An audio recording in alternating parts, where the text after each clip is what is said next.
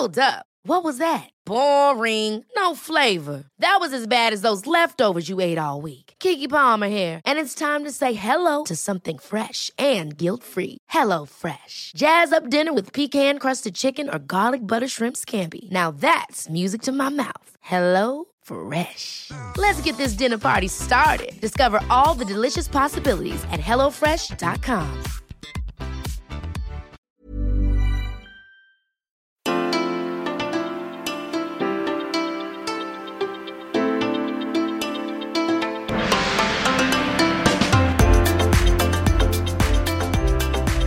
Hej allihopa och välkomna till Vagabonds resepodd som återkommer efter en 5 års sömn och träda. Men nu är vi tillbaka igen och med många spännande ämnen.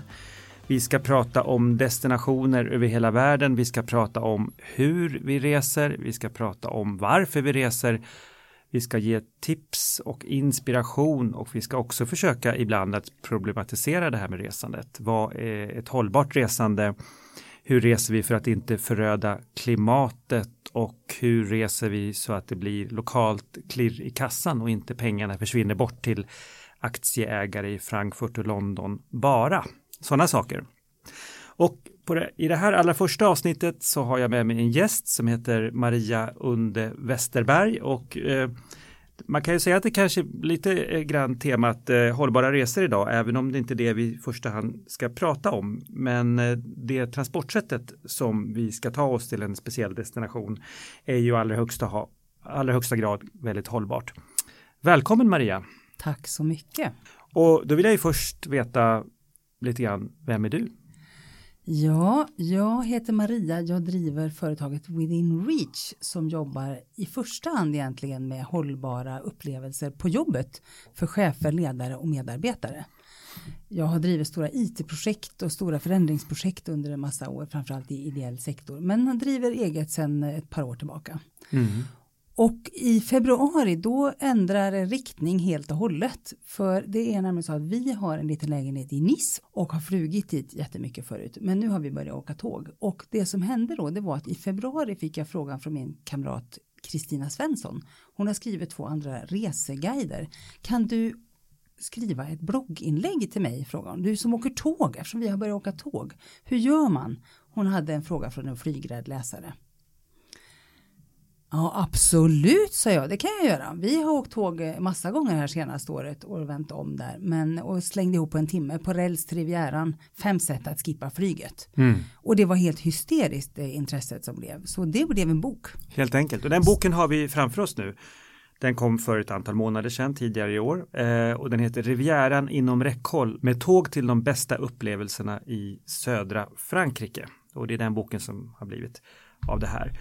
Och jag tänkte först och främst, vi ska prata om boken och vad som står i den, men jag vill först och främst veta vad det var som gjorde att du fastnade för Rivieran, franska Rivieran. För det här är en bok om att åka tåg, men inte var som helst, utan just till franska Rivieran. Ja, alltså det börjar ju egentligen redan när vi var tonåringar. Både jag och Ulf, min man då, när vi kom första gången ner till Medelhavet och bara kände att det här är någonting, här vill vi vara. När vi blir stora då ska vi bo i Medelhavet. Så en av de första frågorna när vi träffades, det där med Medelhavet, ja, check på den. Sen hade vi några andra frågor också så vi fick check på fortfarande tillsammans. Men för mig började det ju egentligen i Spanien. Så jag var i Spanien hela 80-talet. Första gången åkte jag tåg ner när jag var 18 och jag är ju gammal tågluffare. Och sen har vi varit mycket i Frankrike de senaste 25 åren kan man säga sedan vi träffades, jag och Ulf. Och älskar Nice. Vi gillar storstaden, men där finns allt. Men det finns allting. Men framförallt Rivieran. Alltså det är ju havet, det är bergen bakom, det är människorna, kontrasterna och kulturen, maten, ljuset. Det kanske också har varit någonting med glamouren. Jag tänker att för mig är franska Rivieran, jag har inte varit så mycket där, men så står det för någonting glamoröst. Det är liksom franska och internationella modestjärnor och filmstjärnor och så. Alltså jag är väldigt lite intresserad av glamour och filmstjärnor, men jag är väldigt intresserad av kontrasterna. Och det är ju det som är så otroligt härligt. För det finns enorma kontraster på hela Rivieran. På alla möjliga sätt. Både att det finns enormt rika människor som har sina fantastiska villor ute på Cap Ferrat och Cap d'Antibes och så vidare. Men det finns också många helt vanliga människor. Och alla möts. Och det är det som är så fascinerande med Nice. För det har alltid i alla tider varit, det är ju en turiststad. Alltså en av de första turisterna, eller kanske den allra första turistattraktionen. Promenade des Anglais, dit engelsmän och kungligheter kom då på 1700-talet och upptäckte solen och värmen och åkte på bildningsresor. Och kungligheter har alltid kommit, men sen på 30-talet då blev det allmän semester i Frankrike. Och man skickade dit och ville även ha vanliga människor dit. Och på något sätt så är det så att det har alltid varit tillåtet i Nice och på Rivieran. Allt tillåtet, det vill säga kontrasterna får frodas. Och sen är det, men framförallt tror jag för alla, oavsett hur mycket pengar du har eller hur det är, så är vi alla människor och vi älskar ljuset, vi älskar det där havet och allt som det finns där nere. Så det här med kontraster, det innebär att det är liksom lätt att hitta både en billig bar och en dyr restaurang. Absolut. Båda finns, du behöver inte äta liksom svindyrt och så, nej. Men du kan göra det. Du kan göra det om du vill, ja. Men du kan också hitta ett ställe där du kan få en Pernod för några få euromynt. Absolut, det är som överallt. Går du lite runt hörnet så finns det alltid en bar. Ja, just det. Skönt att höra. Det är alltid trevligt med ställen som har någonting lite sjaskigt i sig. Ja. Och med sjaskigt menar jag faktiskt i en positiv betydelse. Jag tycker det. De bästa ställena, om man ska leta efter dem, då ska man leta efter skyltar med tabak. Ja, just det. För på tabaken, där är kvarterets människa och där kostar det aldrig mer än någon euro för ett glas vin. Och där sitter det, man ser ofta för att det sitter någon gubbe utanför och sover. Ja, fantastiskt. Efter lunch. Det låter jättebra. Lite som i Berlin så upptäckte jag när jag var där för ett par år sedan att på någon sorts motsvarande 7-Eleven-butiker så hade de bänkar utanför och så säljer de ju liksom öl och vin på 7-Eleven. Och där satt det jättemycket människor. Och nu menar jag inte liksom alkoholister och uteliggare utan det satt ganska vanliga människor och liksom drack för att det här var det billigast. Jättebra stämning, speciellt. Men det vi ska prata om idag också, det är ju det här att, som du berättade, när ni började åka till Nice så flög ni oftast och det är ju rationellt. Sen 92 när flyget avreglerades i Europa så blev det ju så billigt att flyga. Så sen dess har det ju liksom varit det ekonomiskt mest rationella valet får man väl ändå säga. Men sen så bytte du och din familj till att börja åka tåg. När hände det och varför? Vi flög typ en gång i månaden de första åren för att det är så fantastiskt i Nice. Och det är så lätt att ta sig så att man kan åka ner, man kan jobba där nerifrån, man kan liksom, vi pendlar helt enkelt. Men sen det som hände det var att jag var en av de första som blev erbjuden i tågsemestergruppen, Facebookgruppen som Susanna Elfors startade för ungefär 2 år sedan. Då var det typ 1000 personer som var med. Och det tyckte vi var mycket då. Men nu har det ju vuxit så nu är det ju mer än 100 000 personer som är med. 106 tror jag senaste noteringen var. Det ökar med 1000 i veckan typ, eller månaden. Och med det så lärde jag mig också en massa saker. Om spårvidder och signalfel och infrastruktur men naturligtvis också jättemycket om klimatet. Och jag brukar jämföra det här med att sluta röka. Jag älskar att flyga, verkligen på riktigt älskar jag själva flygandet i sig. Precis som jag förut gillade att ta en cigg när jag var ute och tog glas vin och så vidare. Sen ändå upptäcker man att nej men det där kan man inte riktigt hålla på med. För man får tillräckligt med kunskap. Jag känner igen mig i det där verkligen. Jag har också åtminstone feströkt ganska mycket och reserökt. Rökt på resor när jag kommer utomlands. Och flugit mycket i mina dagar så absolut. Så är det. Det är min bakgrund också. Och jag röker inte längre men ibland flyger jag. Ja, Även om men till Rivieran är det faktiskt väldigt lätt att ta sig så att jag har åkt 10-12 gånger fram och tillbaka senaste året. Så det är nästan varje månad ändå. Med tåget, med tåg. Och då tänker jag så här, när man flyger till Nice så flyger man ju direkt från Stockholm men även från Köpenhamn, Oslo och även Göteborg kanske har direktflyg, det vet jag faktiskt inte. Jo, det har de. Så det är inte så mycket diskussion om hur man tar sig med flyg till Rivieran. Men när man åker tåg till Rivieran så finns det ju väldigt många resvägar. Och nu vill jag veta lite grann vad du har för favoritresvägar. Både när det gäller att ta sig snabbt ner och när det gäller att ta sig ner med många sceniska vyer så att säga. Vi kan börja med den snabba vägen då. Vilken är din favoritsnabb väg ner? Det är den vanligaste frågan jag får och nästan alltid först. Hur lång tid tar det att komma till Rivieran? Och det är drygt 30 timmar eller någonting va? Ja, jag bor ju i Stockholm så att från Stockholm är det ungefär 30 timmar. Men säg 25 timmar ungefär från Köpenhamn. Kan du ta dig ner till Rivieran? Då utgår man ifrån att då åker du via Köpenhamn, Hamburg och sen får du ta nattåg och så byter man. Det är lite olika vilken tid på året, om det är Karlsruhe, Mannheim eller Offenburg som du byter till där du alltså Paris. Hoppar av nattåget? Då går man av nattåget och så byter man. Vilken tid på dygnet är det då? Ja, det är ju, alltså jag ska byta, jag åker nu om ett par veckor då inför jul och då ska jag kliva av i Mannheim tror jag 4:40. Så det är ju snortidigt. Men det kan det ju vara värt. För då kliver jag av i Mannheim, jag hoppar på ett tåg till Paris. Jag får 1 timme och 50 minuter i Paris. Vilket gör att jag hinner precis, jag är ju snabb och känner Paris. Så att för mig tar det 20 minuter att byta mellan stationerna. Men man bör räkna med, alltså på 45 minuter i alla fall så hinner man byta mellan stationerna. Och sen hinner jag ta ett litet glas vin eller en kaffe på Le Train Bleu. Ja. Fantastiska restauranger på Gare de Lyon. Den är fantastisk. Jag ska bara sticka in där för det var ju, vi var där senast. Jag har ju trott att det var så här jättedyr restaurang. Jag tänkte jag måste in och ta en bild ändå. Och så visade det sig när vi kom in där att det var ju massor med folk. Restaurangdelen är dyr, men i bardelen, det är som en enda stor lounge. Där kan alla flygplatslounger slänga sig i väggen. För här är det ju fantastisk art deco-inredning. Blå plysch va? Blå plysch, innanför så finns det en lounge-del där man kan ta upp sin dator och sitta och prata. Det är stora fåtöljer, det är arbetsbord. Fantastiskt ställe. Ja, jag håller med dig. Och man kan verkligen liksom se framför sig hur Coco Chanel vinglar in där i en vacker dräkt liksom med en cigarett i ett munstycke och sådär. På väg till Rivieran. Precis. Men i alla fall, för att fortsätta svara på, om vi fortsätter då med själva tåget, för då är det, den snabbaste vägen går alltså via Paris. Det kan man tycka blir en liten omväg, men det beror på att det är de absolut snabbaste snabbtågen som går då Strasbourg-Paris eller Frankfurt-Paris. Och sen åker man vidare Paris-Marseille och sen till Nice. Så till Marseille är det ett sånt här snabbtåg, TGV. Ja. Och sen är det ett mer regionaltåg till Nice, eller? Ja, det är ofta samma tåg, men de går lika långsamt som de andra tågen. För det är ju en av världens vackraste tågsträckor. Så där vill man att det inte ska gå så fort? Alltså, det hade ju gärna fått gå lite fortare, men det är verkligen, för tåget snirklar sig fram där längs Esterellbergen.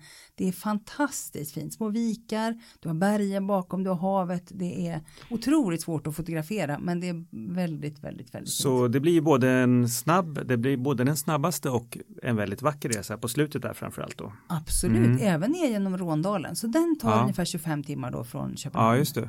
Om du då skulle ta en annan väg som är lite ännu mer scenisk, vackra vyer, vad skulle du välja då? Tågälskarnas väg. Ja, och det är? Det är ju då åker man från Köpenhamn och då åker man sen bort mot Köln. Så via Hamburg fortfarande? Ja, för du måste allt går via Hamburg. Det mesta går via Hamburg. Det går fint att åka via Berlin också. Jag kommer till det är min tredje resa. Men via Hamburg och sen tar du bort mot Köln, men framförallt så följer du Rendalen. Just det. Och åker då framförallt mellan Koblenz och Mainz är det fantastiskt fint. Det är ju alla de här gamla sagoslotten och sånt. Sen fortsätter du ner. Man övernattar gärna någonstans då i södra Tyskland. Det är billigare än i Schweiz. Men sen ska du då vidare, eller det beror ju på hur man övernattar någonstans helt enkelt. Sen fortsätter man då till Chur, som jag har lärt mig av dig att det heter. Ja, det stavas med CH, ja. CH i Schweiz. Och så tar man då det som är Albolabanan och Bernina Express. Eller Bernina Express är själv egentligen det här med panoramavagnar, men det är regionaltåg. Och det tar 4-5 timmar någonting över de här fantastiskt underbara snirkliga serpentiner och snurror och jag tror det är 197 broar eller något sånt. Ja. Och det är berg och det är små byar, det är som att vara i en reklamfilm hela tiden. Verkligen, och det kan jag verkligen instämma. Och vagabondläsare kanske känner igen den här rutten, för jag har själv åkt den med en fotograf och vi publicerade det i Vagabond nummer 2 2019. Ett stort reportage om det här. Och jag skriver också om den här resan i min bok som heter Ta tåget. Så jag kan verkligen instämma. Det är en fantastisk resa. Och man kan göra på även den resan från Chur till italienska Tirano. Ja. Den är ju långsam och går högt över bergen, men det är å andra sidan det är som att gå på bio. så kan man ju också göra små stopp, eller hur? Längs vägen. Absolut. Och jag skulle ju dessutom vilja förorda, för att det tar ju inte slut där. Utan om du fortsätter ner sen från Tirano så åker du genom Valtellina som det heter, som är också jättevackert. Och sen kommer ner till Comosjön. Och ska man göra ett stopp där, då ska man gå av i Varenna. Så tar man båten över till Bellagio som ligger precis uppe på Krykan. Comosjön är som ett upp- och nervänt y. Och så stannar man där en liten natt. Finns ett hotell som heter La Pergola. Fantastiskt. Du har liksom öppnar balkongdörrarna ut över en pytteliten hamn med små båtar. Och vid Comosjön strand. Vid Comosjön, ja det är jättefint. Pergola vid Comosjön, ja, ska vi lägga på minnet. Ja, sen kommer man ner, men det är ju fortfarande så även från andra hållet då, när du kommer ner till Rivieran. Alltså sista biten där mellan Ventimiglia och Tennis är också en fantastiskt fin sträcka. Det är som att åka med James Bond-bilarna, fast det är tåget, och tåget går ännu närmare vattnet. Och då pratar vi om den italienska sidan först där, om Rivieran. Ja, Ventimiglia är precis på gränsen. Så från Ventimiglia till Nice, alltså det är ju den franska sidan. Ja, du kommer ner till gränsen, precis. Ja, då är det sen är det på franska sidan, precis. Utom i Monte Carlo, för där är man inne i en tunnel när man kommer till Monaco. Där ska man stänga av telefonen. Och det är dyrt där, ja. Jättedyrt. Och då kommer vi in på ett annat tips. När du åker genom Schweiz så kan du också stänga av mobildatan i telefonen i alla fall. För det är samma sak där. Det ingår inte, som alla vet så finns det ju inom EU så betalar vi ju samma för att surfa på mobilen som vi gör här hemma. Men det gäller alltså inte i Monte Carlo och det gäller inte i Schweiz. Så då kan det bli man kan göra slut på sin surfpott där på någon timme här, min erfarenhet. Ja, plus att ofta har vi ju såna här att vi får flashar från Dagens Nyheter eller från tidningar och mejl och allt med. Och det drar ju så att även om jag inte har gjort någonting så plötsligt har det kostat 79 kronor eller så 99. Så in och stänga av mobildatan om du inte tycker att du har råd förstås. Då kan du ju ha den på. Ja, men det var ju 2 fantastiska vägar. Så hade du en tredje väg också via Berlin. Precis, det är den genom Centraleuropa som ju egentligen är rakt söderut från Sverige faktiskt. Då tar man båten, man tar med fördel då snälltåget, nattåg till Berlin. Från Malmö får vi säga. Ja, precis, från Malmö till Berlin. Ja, det går väl från, kanske inte samma vissa tåg. Vagnar, vissa avgångar har de från Stockholm, men vanligtvis är det från Malmö till Berlin. Men från Malmö till Berlin i alla fall så kan man åka nattåg. Eller dagtåg, vilket man vill. Och sen så fortsätter man då från Berlin söderut längs fina Elbe som också är en jättevacker sträcka till och sen Dresden och ner till Prag. Så kan man stanna i Prag. Ja, det vore ju dumt att inte göra tycker jag. Ja, om man passerar. Det är dumt att bara byta tåg i Prag. Väldigt trevligt i Prag. Och när vi och sen fortsätter man till Wien och sen så när vi har åkt då har vi tagit nattåg från Wien till Verona. Där vi träffade då, och nattåget där är ju också biltåg, och när vi åkte där då var det en man som hade med sig sin motorcykel. Aha, frågade jag, har du en HD? För vi hade varit en Harley Davidson-parad i Prag när vi var där nämligen. 100 000 HD-bikers som försökte få med sig min man. Han var högst tveksam men det var ganska roligt.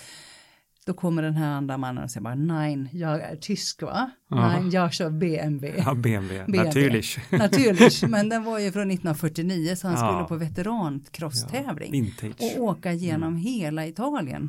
Från Milano på mitten längs italienska, liksom ända ner till... Fantastiskt. Och det här var på nattåget från Wien, sa du, till Verona? Ja. Och det är också så. Så fortsätter tror jag lite, det stannar ju inte i Verona, men du hoppar av där. Nej, förlåt, vi åkte till Milano, han klev av i Verona. Ja, så var det, ni klev av till Milano. Ja, precis, det är väl lite går. Ja.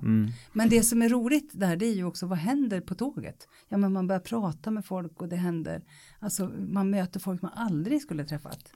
Den fjärde personen i vår kupé, det var en italiensk kille. Ja, han var nog i 40-årsåldern, men han såg ut att vara typiskt den här, han var tågnörd. Så han hade varit i Österrike och tåg en hel vecka. Förmodligen i samma ÖBB-t-shirt som han hade på sig fortfarande. Du sa att den här första snabba resan via Paris tar ungefär 25 timmar från Köpenhamn. Om vi då pratar den här lite vackra vägen via Schweiz då måste vi lägga på kanske 5-10 timmar eller? Ja. Något sånt. Ja. Framförallt är så den snabba vägen, då är det nattåg som gäller. Det går det går numera, som du också har tipsat om där, att man faktiskt har de nya snabbtågen genom Tyskland. Så man kan göra en övernattning i Hamburg. Och sen så tar man ett snabbare tåg, för det går ett snabbtåg 6:00 på morgonen från Hamburg till Chur just. Så då kan du nog göra den. Ett direkttåg ner till Chur i Schweiz. Alltså. Ja, precis. Men då hoppar du över Rendalen. Ska du göra både Rendalen och Tirano, då får du ju göra minst en övernattning. Ja, jag förstår. Men, och då kommer vi in på en annan viktig dimension med att åka tåg. Alltså man åker ju inte tåg för att det ska gå fort riktigt. Utan man åker tåg för att det är också en del av upplevelsen. Precis, och men du har ju varit inne på det här. Alltså att åker man via Berlin och Prag och det vackra Schweiz och Milano, så man hör ju liksom att det är så dumt att bara åka förbi alla de här ställena. Och det är ju en fördel man har med tåget. Det tar ju mycket längre tid än att flyga. Men du kommer ju till andra ställen. Du får ju passa på att göra en kombinationsresa, semester, tänker jag. Ja, och det man kan göra då, det är att man åker. Man kan göra lite både och. Vi har åkt så många gånger, och vi har ju åkt på olika sätt faktiskt varje gång. Men om man vill göra lite stopp, då kan man också göra så att man gör liksom över dagen. Som i Berlin till exempel, där kom vi på morgonen. Där har vi varit ganska många gånger. Så vi kom på morgonen, låste in våra väskor, tog en rundtur och var där 7-8 timmar kanske. Då hinner man se en del. Och sen så åker man vidare på kvällen. Och så stannar man över natt i nästa stad. Och kanske en natt i nästa, eller inte. Och så åker man vidare. Men samtidigt så är det ju, om man är lite ovan att åka tåg, så skulle jag nog säga att man klarar ett par 3 nätter sådär i snabbtakt. Sen behöver man vila och stanna på samma ställe ett par nätter i alla fall. Det låter naturligt. Och kanske max en nattågsnatt också. Ja, jag har provat 2 nattågsnätter och det är lite ansträngande. Alltså nattåg i all ära, man ligger ju bekvämt jämfört med att sitta i ett flygplan som flyger på natten, när man får sitta och skruva sig som en mask i en flygplansstol. Så är det ju fantastiskt att kunna ligga raklång och sträcka ut benen och allt det där. Men det finns ju andra saker med nattåg. Det känner jag själv, man sover ju inte alltid hela natten oavbrutet. Man vaknar ju till lite grann sådär då och då. Och så det blir lite sämre nattsömn tycker jag. Det där är väldigt personligt. Sen kan man hamna i samma kupé som snarkare om man har otur. Men jag vet att du har lite knep för att komma till ro på nattågen. Ja, alltså jag har åkt 8 olika nattåg senaste åren här. Och dels så är det ju värt att köpa sovkupé istället för korsett, det skulle jag nog säga. Ja, och korsett är 6, det är det som kallas liggvagn hos SJ. 6 bäddar i en kupé. 6 bäddar eller 4 bäddar kan det vara. Kan det också vara 4, okej. ÖBB. Men sovvagn är 3 eller 2. Sovvagn kan man ha 3, 2 eller ensam i en kupé. Och man kan också ha med eller utan dusch och toalett och så här inne på. Men samtidigt så är det så här. Jag skulle nog säga, alltså det finns de som säger att de sover som stockar på nattåg. Det gör de säkert. Jag är en sån som kan sova raklång, stående och liksom hur som helst. Men jag skulle nog säga att det är inte så himla lätt att sova på nattåg ändå. Så att jag utgår alltid ifrån att det kommer att bli fruktansvärt. Och det jag gör är att jag yogar mig igenom natten. Det vill säga vad innebär det då? Nej, men jag mediterar typ. Jag utgår från att jag kommer inte sova så mycket. Men jag får väl ligga och meditera. Och så får jag liksom se att nästa natt kommer jag att sova väldigt, väldigt djupt istället. Så du försöker komma till ro genom att andas regelbundet och tänka på andningen? Så, typ. Jag förstår. Typ. Och då vilar du i kroppen, men även om du inte sover hela tiden. Ja, men precis. Jag utgår från att det här är en vilonatt, inte en sovnatt. Nej, just det. Men jag tycker väldigt mycket om att åka nattåg också. Ett annat knep kan ju vara, som jag själv har varit med om, det är ju att se till att vara ganska trött när man ska åka nattåg. Det vill säga gå väldigt tidigt morgonen före, jogga, ta en lång cykeltur medan man ännu är hemma eller någonting sånt där. Eller om man för all del kanske gör ett uppehåll i Hamburg och ska ta nattåget från Hamburg ner till Basel eller Zürich eller München eller något, att man går runt väldigt mycket i stan, liksom gå sightseeing. Det är ju ett bra tips överlag. Alltså så fort man är på en station, att man går mycket.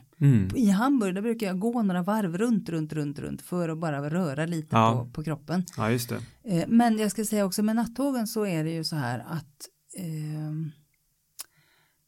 det är ju ändå ett snabbare sätt att ta sig fram. Så det går fortare. Vill man komma fram snabbt, då tar man nattåg helt enkelt. Men om man tycker att det verkar jobbigt att dela kupé med en massa andra, eller kanske för all del också det här att man behöver klättra högt upp. Ibland får man ju överslav då och måste klättra upp. Och det kan vara svårt för en del, eller man vet att man har. Då är det ju bättre att försöka undvika det.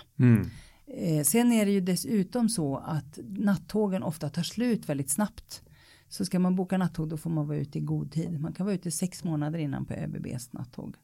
Men jag tycker fortfarande att det är också en upplevelse. Jag hörde nu på morgonen, vi var på och då var det en tjej som hade haft sin 5-årige son som berättade, hon frågade vad önskar du i födelsedagspresent? Jag vill åka nattåg, sa han. För det var några andra kompisar till honom som hade åkt nattåg. Det tyckte han var det som stod högst på hans önskelista. Det är fantastiskt att det tar sig ner i åldrarna, denna nattågsromantik. Till och med 5-åringarna har det högst på önskelistan. Ja. Jag tänkte bara innan vi kommer in på lite grann vad man kan göra på Rivieran och vad man ska se och göra där. Så tänkte jag att vi kan prata lite grann också om vad som inte funkar så bra. Alltså om du har några exempel på fällor och fallgropar helt enkelt när det gäller att ta tåget ner till Rivieran. Vad kan man göra fel? För snäva byten tänker jag sådär spontant kan vara ett problem. Alltså här skulle jag ju då vilja säga igen. Jag är en väldigt luttrad resenär. Jag har rest jättemycket genom livet på många olika sätt. Och jag skulle ju säga att även när man flyger så händer det saker hela tiden. Men när man åker tåg, då har man fler byten och det finns fler möjligheter till att det händer saker. Risker så, kan man säga också. Ja, risker, ja. Det kan man ju verkligen säga. Min utgångspunkt är alltid att det kommer att hända jättemycket saker. Det är en bra utgångspunkt. Det kommer att hända något som inte går enligt planen. Och hända någonting. För om jag har detaljplanerat allting och köpt platsbiljetter till alla tåg, jag har tajta byten, jag har bokat dyra hotellrum, jag har bokat kanske upplevelser, jag ska gå på någon operaföreställning, jag vet inte, eller någon konsert eller något sånt där. Då kommer jag ju förmodligen att se det finns stora förutsättningar för att det blir en mardröm istället. För att det händer saker hela tiden. Tåg blir försenade. Nu ska jag ju säga då att nere i Europa så är det väldigt sällan jag har varit med om förseningar. Tyvärr. Jag har full respekt, alltså jag älskar SJs tålmodiga personal, men det är faktiskt mest i Sverige som det är förseningar och just på väg söderut. Men däremot så är det så, det händer förseningar, det blir fel på elen, det är folk som går på spåren, det blir allt möjligt. Så att utgå ifrån att det blir förseningar. Men samtidigt är mitt bästa tips, jag köper ju alltid Interrailkort, ta det tåg som kommer. För du vet inte riktigt, är det som sist jag skulle åka, då åkte jag via Innsbruck. Då skulle jag egentligen få stanna 2 timmar i Verona tror jag. Men då var det ett annat tåg som var försenat som skulle till Innsbruck precis när jag kom. Ja, men då hoppar jag på det istället. Ja, smart. Så hoppa på det tåg, det är det första tipset. Det andra är, ha alltid med mat. För att maten, det finns jättetrevliga restaurangvagnar, särskilt genom Tyskland och på österrikiska tåg, tjeckiska tåg förstår jag är jättefina. Det finns bistro på franska som har god mat även om man får stå upp. Men det händer också att det är fel på elen. Det är någon strejk. Väldigt vanligt i Frankrike. Det är någon annan sak som eller de har inte fått någon mat. Jag vet inte hur många gånger jag har. Så att ha med mat för ett dygn. Så där kan hända. Vagabond hade en läsarresa med tåg ner till norra Italien i oktober.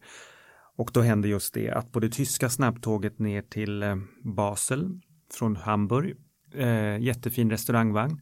Men just på grund av att det var den här tyska återföreningsdagen så hade man ingen mat ombord. Det var liksom skälet, sa de. Däremot mackor och vin och öl så småningom. Så att det finns alltid. Resenärerna blev ganska nöjda. Men tråkigt, man hade sett fram emot den där maten ombord. Ja, precis. För det är ju väldigt trevligt att sitta där i restaurangvagnen och få serverat. Och det gungar lite om man tittar ut. Det är jättefina fönster. Så. Ja, precis. Men det som är då med det här, det är just att det är den här beredskapen på att saker kan gå fel. Jag vill ju också, försöker ju också bara uppmuntra till och se att men det är ju också när det går. Ryan Reynolds here from Mint Mobile. With the price of just about everything going up during inflation, we thought we'd bring our prices down. So to help us, we brought in a reverse auctioneer, which is apparently a thing.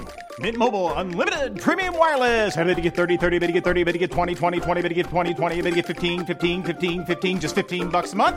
Sold! Give it a try at mintmobile.com/switch. $45 up front for 3 months plus taxes and fees. Promo rate for new customers for limited time. Unlimited more than 40 gigabytes per month. Slows full terms at mintmobile.com. I'm Sandra, and I'm just the professional your small business was looking for. But you didn't hire me because you didn't use LinkedIn Jobs. LinkedIn has professionals you can't find anywhere else, including those who aren't actively looking for a new job, but might be open to the perfect role, like me. In a given month, over 70% of LinkedIn users don't visit other leading job sites. So if you're not looking on LinkedIn, you'll miss out on great candidates like Sandra. Start hiring professionals like a professional. Post your free job on linkedin.com/achieve today. Går fel eller man hamnar på ett annat tåg eller det händer något annat som äventyret börjar. Det är då man reser på riktigt och det är det som är med att åka tåg. Det är en underbar, bra, jag tror det är en bra utgångspunkt att ha. Om man har utgångspunkten att allt ska funka till punkt och pricka, det är som gjort för att man ska bli besviken, kanske till och med bitter. Jag tänkte bara nu hoppa vidare och vi var inne på lite grann hur man bokar och du nämnde Interrailkort därför att ska man ta sig, jag vet att resebutiken på Kalmar central som har blivit lite av så här specialister i Sverige på att boka utrikeståg, en av de få som är bra på det. Det finns fler ska vi säga, men där har Ivar Karlsson, den pensionerade SJ-medarbetaren som är en liten tågbokningsguru här i vårt land idag, sagt att så fort man ska från ungefär Mälardalen i Sverige till mittersta Tyskland och längre och tillbaka så lönar det sig i praktiskt taget alltid med Interrailkort. Så det är kanske inte värt att hålla på med färdbiljetter alltså. Utan det är Interrailkort som gäller. Skulle du säga det också eller? Vad är din erfarenhet? Jag åker ju nästan alltid till Rivieran.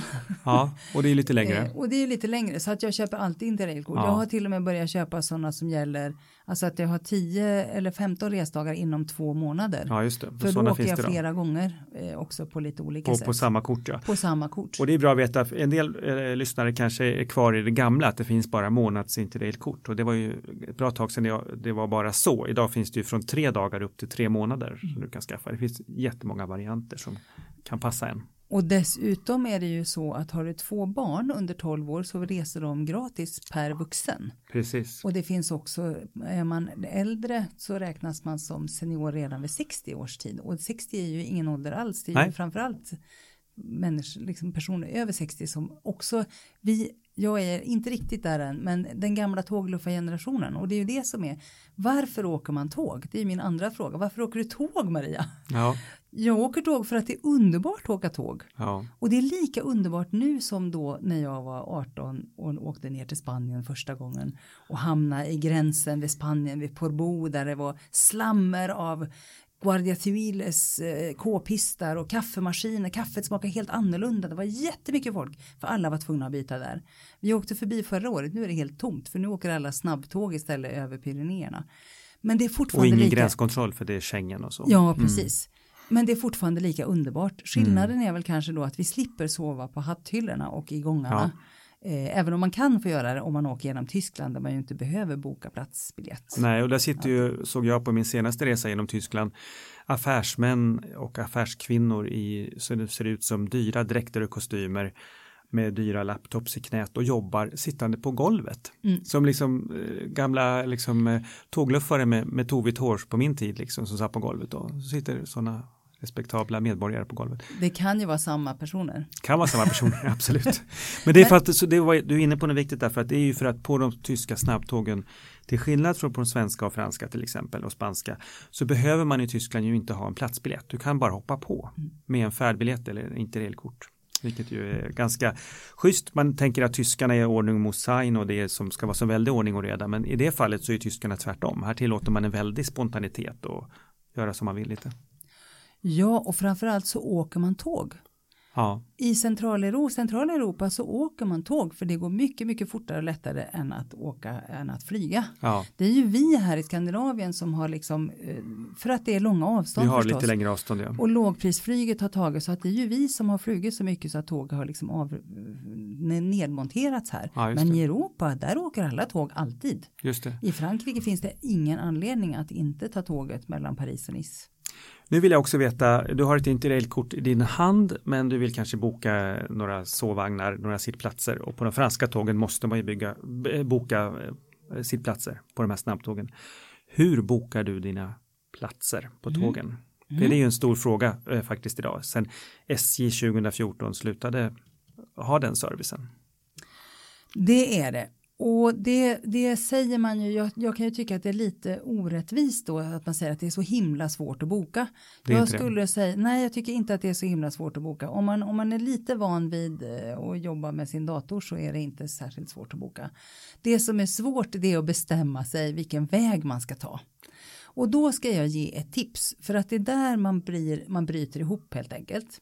Man tänker, alltså jag har hjälpt flera olika vänner här nu. Ja men vi vill åka till Rivieran på höstlovet. Ja, jättebra säger jag, gör det. Men tänk på att det tar lite tid och så finns det ett massa olika alternativ.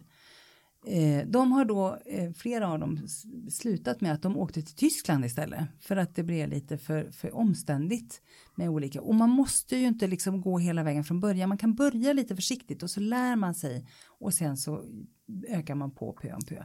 För det svåra är ofta att bestämma vilken rutt man ska ta. Jag har ju nämnt 3 olika rutter till Rivieran. Men det finns en massa olika små alternativ också. Och det är just det där, ja, men vill jag verkligen kliva upp jättetidigt på nattåget på morgon för att byta till Paris? Eller ska jag kanske fortsätta till Basel? Och så ska jag byta och så ska jag ta en liten lunch i Lyon istället. Och så ska jag vidare. Och sen så börjar man utforska de här. Jag använder alltid då Rail Planner-appen. Som är Interrails egen app. Interrails egen app. Jag tittar dels på den och sen har jag också Deutsche Bahn, alltså tyska, för att jämföra lite vilka alternativ de ger. Men där får jag många alternativ. De är snygga och är lätta att förstå. Och jag kan också spara mina sökningar så att jag har lite olika alternativ. Det jag brukar göra, det är att jag gör som en liten trädkarta med de här olika alternativen. För att det blir lätt väldigt, väldigt många tågtider att hålla reda på. Men då gör jag i ordning. Ja, men här är en väg jag kan åka. Då kan jag åka och så ska jag byta. Då i Köpenhamn, då i Hamburg, då i Offenburg kanske och i Paris. Och sen kommer jag till Nice. Och sen gör jag liksom bredvid. Är man Excel-nörd så är det ju här perfekt att göra i ett Excel-ark. Då tar man i nästa kolumn. Då tar man då vägen via Basel istället och Lyon. Ja men då ser man, ja men då blir det ju så lång tid i Lyon. Då kommer jag inte fram förrän jättesent på kvällen. Nej, då finns det ju en tredje väg. Jag kan åka istället via Milano. Som jag kommer att göra nu när jag ska ner till jul. För då var det nämligen fullt på alla tåg precis innan jul genom Frankrike. Då åker jag via Milano istället. Då blir det en tredje kolumn. Och då får man ändå lite överblick och slipper få den här paniken. Det låter ändå lite krävande sådär att det kan vara bra med ett Excel-ark att hålla på och fylla i, känner jag. Ja men det är det ju. Ja. För det är ju också det. För det är ju först att bestämma rutten. Ja. För sen kommer jag till nästa steg när jag ska köpa själva platsbiljetterna. Ja exakt. Var köper du då någonstans? Ja men då går jag in på varje bolag. Så jag går in på SJ och köper. Och där får man ju välja då i den här SJ Prio. Man måste gå in på sj.se in till deras app. Och så väljer man där man kan välja SJ Prio. Där finns det en där man väljer Interrail. Ja, så man kan välja olika kort man har där, om man har årskort och så. Och där kan du välja Interrail-kortet. Där kan man välja Interrail-kortet också. Där har jag platsbiljett på SJ. Kan man göra likadant på de andra tågbolagen i Europa? Ja, på danska kan du göra det. Då går du in och söker via DSB Utland. I Tyskland. Deutsche Bahn. Det har jag gjort. Det funkar bra. Bahn.de, där väljer du seat only. Precis, bara exakt. Och likadant på ÖBB, där väljer du också seat only. Om du ska ha nattåg så har det varit så att du har varit tvungen att ringa. Men nu säger de att man ska kunna boka från jul. På ÖBB, precis. På ÖBB även boka nattågen via online då. Alltså bara själva nattågsreservationen. Ja. Bara själva sovplatsen, precis. Och i Frankrike likadant så finns det också där du väljer bara seat only. Just det. Och i Italien funkar det då inte. För där var det en massa bedrägerier nämligen. Så att Trenitalia har tagit bort den möjligheten att boka. Så där måste du gå in på stationen? Eller ringa deras kundtjänst kanske? Nej, men det finns ett annat sätt. Ja. Och då går man in på interrail.eu. Där brukar jag faktiskt boka alla mina brev. För där kan man boka till alla de här bolagen kan du boka via interrail.eu direkt. Så att där bara bara platsreservationen. Det låter som ett bra tips då. Och få det på mejlen då. Okay. De enda man inte får på mejl, nu är ju inte det på Riviera, men jag fortsätter ju ibland till Spanien. För i Spanien, där måste man ha pappersbiljett. Så ska man till Spanien, då behöver man vara lite god tid så att man hinner få dem hem då i brevlådan. Eller vara på stationen där nere. Så det blir lite knärligare. Just det. Men det låter som interrail.eu är en väldigt bra plats att köpa sina platsreservationer på helt enkelt. För att slippa gå till varje tågbolag. Om man inte vill är det. Samtidigt så är det ju som sagt så här. Det finns då Centralens resebutik i Kalmar. Det finns tågbokningar, det finns tågsemester, säljer interrailkort. Det finns flera andra i Alingsås och i Karlstad som också kan hjälpa till med det här. Allt fler som hjälper om man nu inte vill hålla på och pyssla själv. För det är lätt att bli lite uppgiven. Så mina råd är då: ha tålamod med dig själv, tillåt dig att vara nybörjare, men också att man som sagt håller flexibilitet. Så att du kanske inte måste ta just det tåget. Om det blir försenat, ja men då kanske jag åker via Milano istället. Det är också några ytterligare online-tjänster på gång här ska vi säga, som Train, Planet, Railtick, och även SJ kommer under våren att lansera liknande utrikesbokningstjänster. De kommer alltså göra en renässans och återkomma till det. De ser jag verkligen fram emot. Ja. Jag ska bara säga, det de kommer att göra, det är ju fortfarande bara att göra själva bokningen. Problemet som jag säger igen, det är det här, vilken rutt ska jag ta? För det brukar vara där, där man bryter ihop helt enkelt. Men då kan man göra det och så kommer man igen sen. Nu vill jag veta lite grann, 25, 30, 35 timmar kanske tågresande ner till Rivieran, även om man gör en del stopp i vackra Schweiz eller i Hamburg eller Berlin eller så, Prag kanske. Vad gör du på tåget för att få tiden att gå? Läser du böcker hela tiden? Pratar du med ditt ressällskap hela tiden? Vad gör du? Jag önskar jag kunde säga att jag sitter och läser böcker. För det tänker jag varje gång att jag ska sitta och läsa böcker. Men jag sitter med min telefon eller min dator och jag jobbar jättemycket. Men det är väl bra att kunna få jobb. Du har jobb att göra. Du sitter inte bara och scrollar sociala medier alltså, utan du kan ju passa på att göra jobb också. Det blir ju en del av jobbet numera är ju sociala medier. Så, det blir rätt så det är samma sak. Och det blir väldigt mycket försök att ta bilder. Vilket ju är helt omöjligt. Jag måste ha några 1000 stolpar och buskar och konstiga husväggar och sånt där som finns fångat. Men ibland så får man fina bilder. Och då är det härligt. Men som sagt, jag sitter, alltså jag jobbar, jag försöker läsa lite, jag läser ju liksom även men digitalt då förstås. Och sen sitter man och pratar, men sen ska man ju kolla tågtiderna, är det några förseningar på gång, och man kanske vill kolla upp någonting när man kommer ner, och man pratar med sitt ressällskap, man hittar någon annan att prata med, för det uppstår ju möten på tåget som du aldrig skulle göra annars. Nej, jag tror jag har mött och pratat och fått vänner 10 gånger fler fall på tåg än på flyg. På flyg, jag vet inte om det ens har hänt. Det kanske har hänt någon enstaka gång, men på tåg händer det ju inte varje gång förvisso, men oftare, mycket oftare. Ja, och vad det har att göra med kan man ju fråga sig. Men man är ju mer rörlig. På ett flyg sitter man ju mer med näsan åt samma håll och lite fastspänd liksom, och lite spänd kanske. Lite, jag vet inte vad det är. Jag tycker du beskriver det väldigt fint i din bok Nu ta tåget. De här indiska kvinnorna. Om det är från en annan bok kanske. Men ja, Anita Nairs Kvinnor på tåg. Ja. Och den grejen, det kan jag väl dra kort då själv. För att det handlar ju om att de sitter ju 6 stycken kvinnor i en kupé. Det är en nattkupé och det är bara kvinnor i den kupén. Och de ska åka på en 24 timmars resa någonting, nattågsresa från Bangalore till Kanyakumari. Och vad som uppstår där är att här är det 5 andra människor som man träffar nu under en begränsad tid och sen förmodligen inte mer i livet kanske.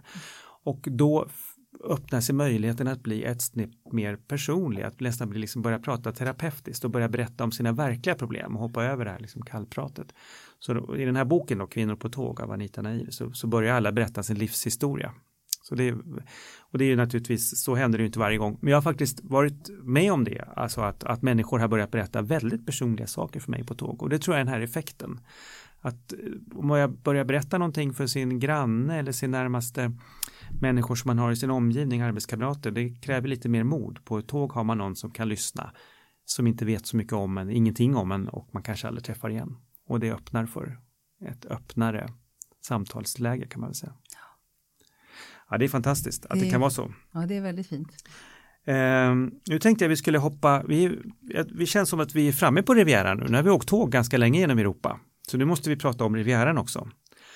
Och vad det är som är så fantastiskt med Rivieran. Jag vet att jag brukar försöka alltid stava Rivieran med R och då rättar alltid rättstavningsprogrammet på datorn mig. Det ska vara med stort R som att det liksom är ett egen namn, Rivieran. Och när vi har Rivieran så har vi ju, kan man väl säga, åtminstone 2 rivieror i det här fallet. Och det är den italienska sidan och den franska sidan. Och du håller ju mest till på den franska sidan. Men i din bok så tar du även upp den italienska sidan. Och även en liten förlängning av Rivieran som kanske inte rent tekniskt är Rivieran. Det vill säga på andra sidan Genova ner mot Cinque Terre i Ligurien. Men vad gör man på Rivieran? Alltså man kan ju då, för de som inte har varit där någonsin så kan man ju tänka sig att man dricker Pernod, äter god mat och badar. Men vad gör man mer? Ja, men det räcker ganska långt. Det räcker ganska långt förvisso, ja det håller jag med om. Alltså de som badar, det finns ju en massa badare varje morgon som är nere varje morgon året runt, utom när det är storm som det har varit fruktansvärda här nu under senaste hösten. Månaden här. Men de är ju nere och badar året runt varenda dag. Klockan 8 på morgonen. Men det man gör då, alltså man är väldigt mycket vid havet. För Medelhavet är ju liksom en stor del. Och man promenerar, man joggar, man simmar, man cyklar, man liksom är ute, man badar, man sitter och äter lunch. Havet är i allra högsta grad närvarande. Men du har ju också bergen som är precis bakom och där är man också jättemycket. Man vandrar, man åker på utflykter. Det finns en massa små byar, små medeltida byar och allihop ser ut som sagobyar. Och är man i Nice då tar man en morgonbuss upp till någon bergsby och börjar vandra, eller? Absolut, absolut. Mina bästa vandringar är ju dessutom på det som jag också tycker om, på tal om det här att det är väldigt kontrasterna, så är det också väldigt demokratiskt. I Frankrike är det nämligen så att Les Sentiers Littorales, det vill säga 3 meter närmast havet runt hela franska kusten, är servitut för alla. Och där har man 3 meter. 3 meter. Och det är ju liksom med en liten, men man har gjort runt stora delar av franska kusten så har man då gjort stigar som är i ordning gjorda med trappor och räcken och så du kan gå längs kusten praktiskt taget överallt. Till och med cykla kanske ibland. Nej, cykla är inte en bra idé. Nej, okay.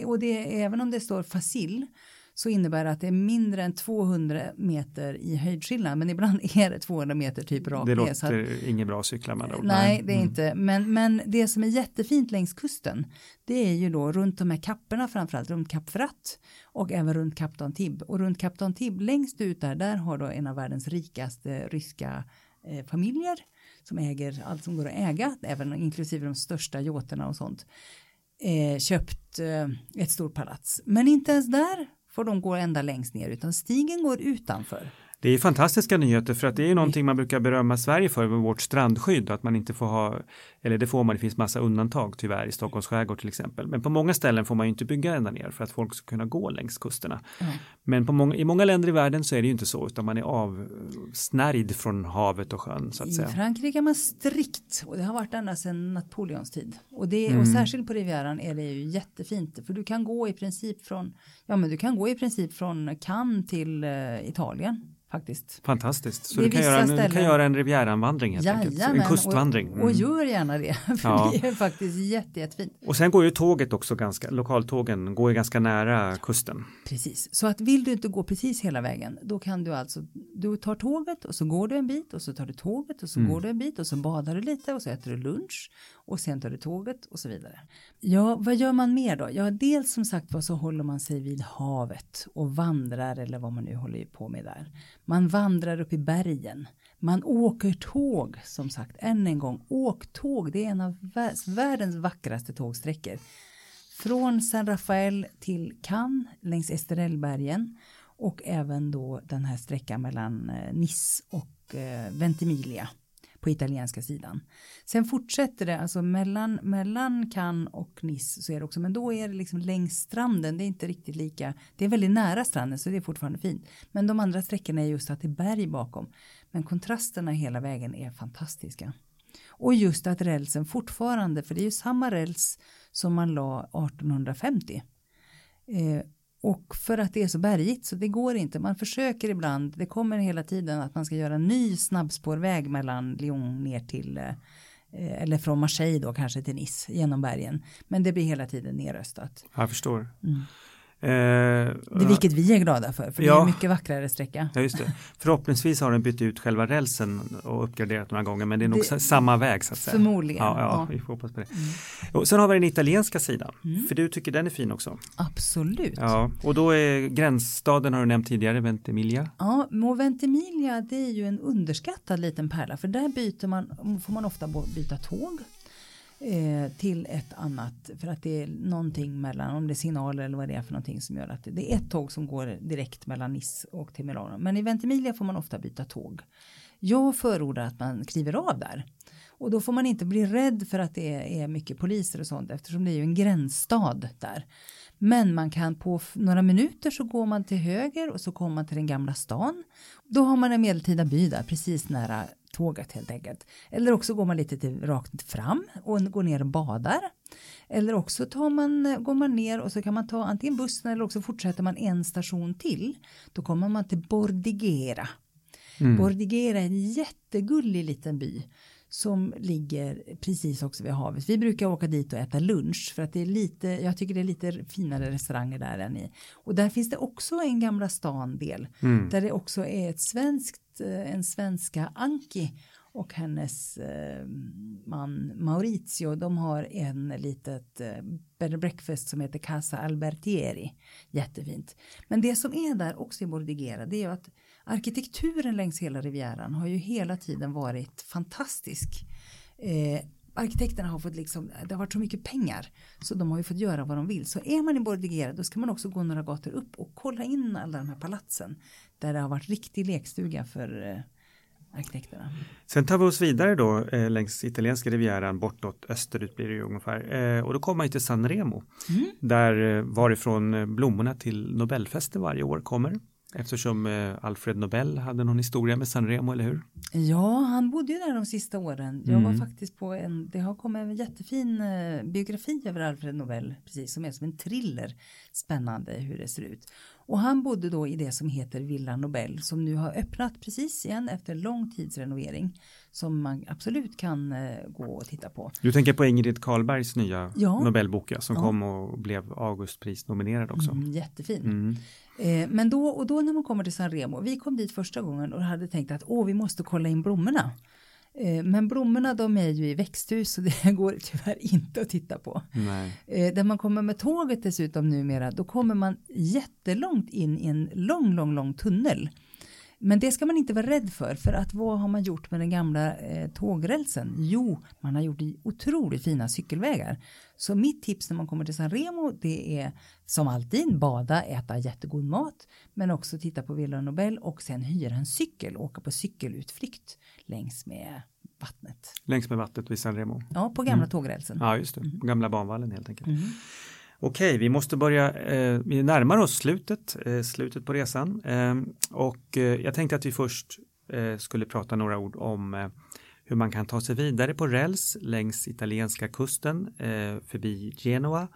Och så småningom går ju tåget längs kusten genom det som kallas för Cinque Terre, de 5 byarna. En väldigt turistisk håsad plats i Italien eftersom det är så gudomligt vackert. Man kan vandra mellan de här 5 byarna. Det är på en dag kan du klämma alla 5 byar, vilket har jag gjort. Det är inte så ansträngande. Men man kan också ta tåget mellan byarna. Men ingen bilväg däremot, den går ju bara inåt land, bilvägarna. Och dit har du också åkt och skriver om i din bok, Cinque Terre. Alltså det vi skriver om, det är ju det som tyvärr har, eller vad man ska säga, har hänt senaste åren. Det är, alltså dels så är det väldigt vackert, men det som har hänt är att man har förbjudit flip-flop. Flip-flops, alltså badskor, flip-flops. Och hur kan man tänka sig, alltså vadå, går folk i flip-flop? Ja, folk är ute och vandrar i flip-flop och i stilettklackar. Men det är av säkerhetsskäl, de vill inte att folk ska skada sig, antar jag. Nej men precis, för att folk har ju trillat skada sig. Bybefolkningen har helt enkelt tröttnat på att ta hand om de här. Men vi har ju ordentliga skor, förstås. Och det jag rekommenderar ju alltid när man går längs de här, även om det ser jättefint ut, så är det ganska knöggligt. Så ha ordentliga skor.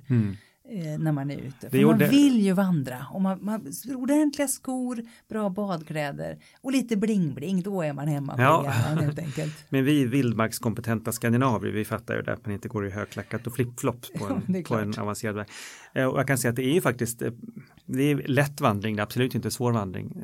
Men på ett ställe så var det mellan de 2 första byarna, man kommer från franska hållet, så var det småstenar på grus och jag började plötsligt glida och det stupade brant ner. Och det slutade med att mannen bakom mig, för man går så, det var där under absoluta högsäsong, så vi gick nästan på led, turisterna där.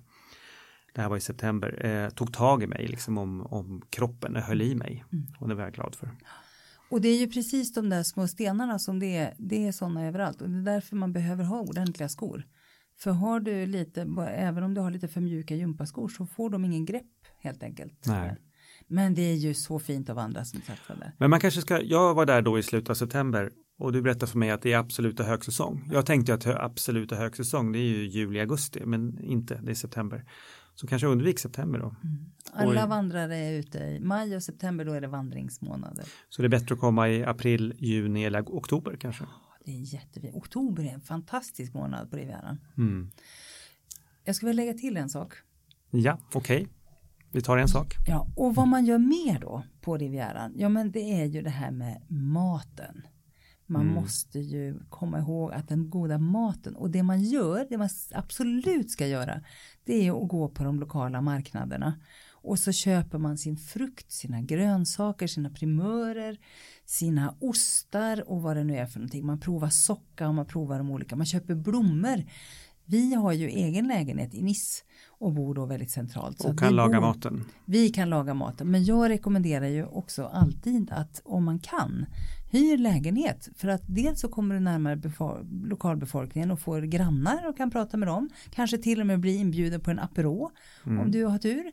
Men också att du kan liksom gå på marknaden och handla din egen mat. Och tipset på marknaden då, det är ju som överallt. Men ännu mer där nere att man ska gå dit precis innan stängningsdags. För då lägger de ut en hel bytta och för €1 så kan du få liksom grönsaker för hela middagen. Och fina fiskar antar jag. Fina fiskar finns det. Fina, ja. Mycket hållbart, för det finns ju inte så mycket kött. Det är bergigt. Så att det finns som sagt mycket fisk och grönsaker. Och hyra en lägenhet är ju också ett bra tips, därför att är man mer än en person, är man 2, 3, 4, så blir det ju mycket billigare nästan alltid med lägenhet än med hotellrum. Och de lägenheter som finns utnyttjas istället för att de är helt tomma. Ja, verkligen. Det finns många skäl till att välja lägenhet. Så hyr lägenhet. Och handla på marknaden och laga fantastiska måltider. Men kanske också gå ut ibland på restaurang. Absolut. Och testa några lokala rätter. Oh ja. Nu får du avslutningsvis nämna en favoriträtt på restaurang i Nice. Vad beställer du då? Alltså då beställer jag, min favorit, det är ju liksom att komma direkt från när jag har kommit dit. Gå ner på stranden, beställa in en fisk. En hel grillad fisk med bara grönsaker. Det är zucchini och det är morötter och så har jag ett litet glas vin till. Kan det vara typ en seabass, alltså en havsabborre eller något? Ja, eller? Absolut. Ja. Det kan vara havsabborre, det kan vara seabass, seabream, det kan vara marulk, det kan vara havskatt. Det låter underbart. Roger. Och nu ett glas vitt vin, då är det något husets bara kanske? Alltid eller? husets. Ja, just det. Alltid huset, för de är så himla goda. Och det kan vara något från Provence då? Ja, eller lokalt också, Varoise. Provence är ofta lite mer västerut. Var är lite mer närmare, så det är ännu billigare. Det låter väl som en utmärkt slutord tycker jag i den här podden. En helstekt fisk från Medelhavet och ett iskallt glas vitt vin och utsikten över Medelhavet i fonden om man vänder sig om bergen. Man är på Rivieran och man har en fantastisk tågresa framför sig hem igen, eller hur? Absolut. Jag känner att jag redan praktiskt taget är på väg till Rivieran. Tack Maria. Du är så välkommen. Bienvenue. Tack.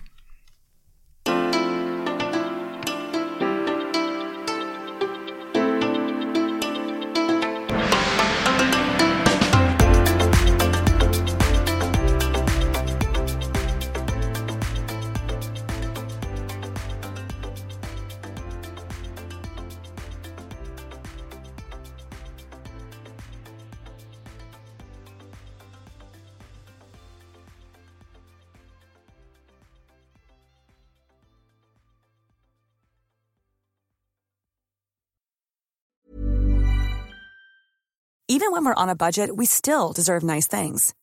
Quince is a place to scoop up stunning high-end goods for 50 to 80% less than similar brands. They have buttery soft cashmere sweaters starting at $50, luxurious Italian leather bags, and so much more. Plus, Quince only works with factories that use safe, ethical, and responsible manufacturing. Get the high-end goods you'll love without the high price tag with Quince.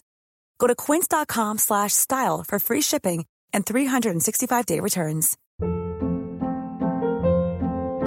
Hold up. What was that? Boring. No flavor. That was as bad as those leftovers you ate all week. Keke Palmer here, and it's time to say hello to something fresh and guilt-free. Hello Fresh. Jazz up dinner with pecan-crusted chicken or garlic butter shrimp scampi. Now that's music to my mouth. Hello Fresh. Let's get this dinner party started. Discover all the delicious possibilities at hellofresh.com.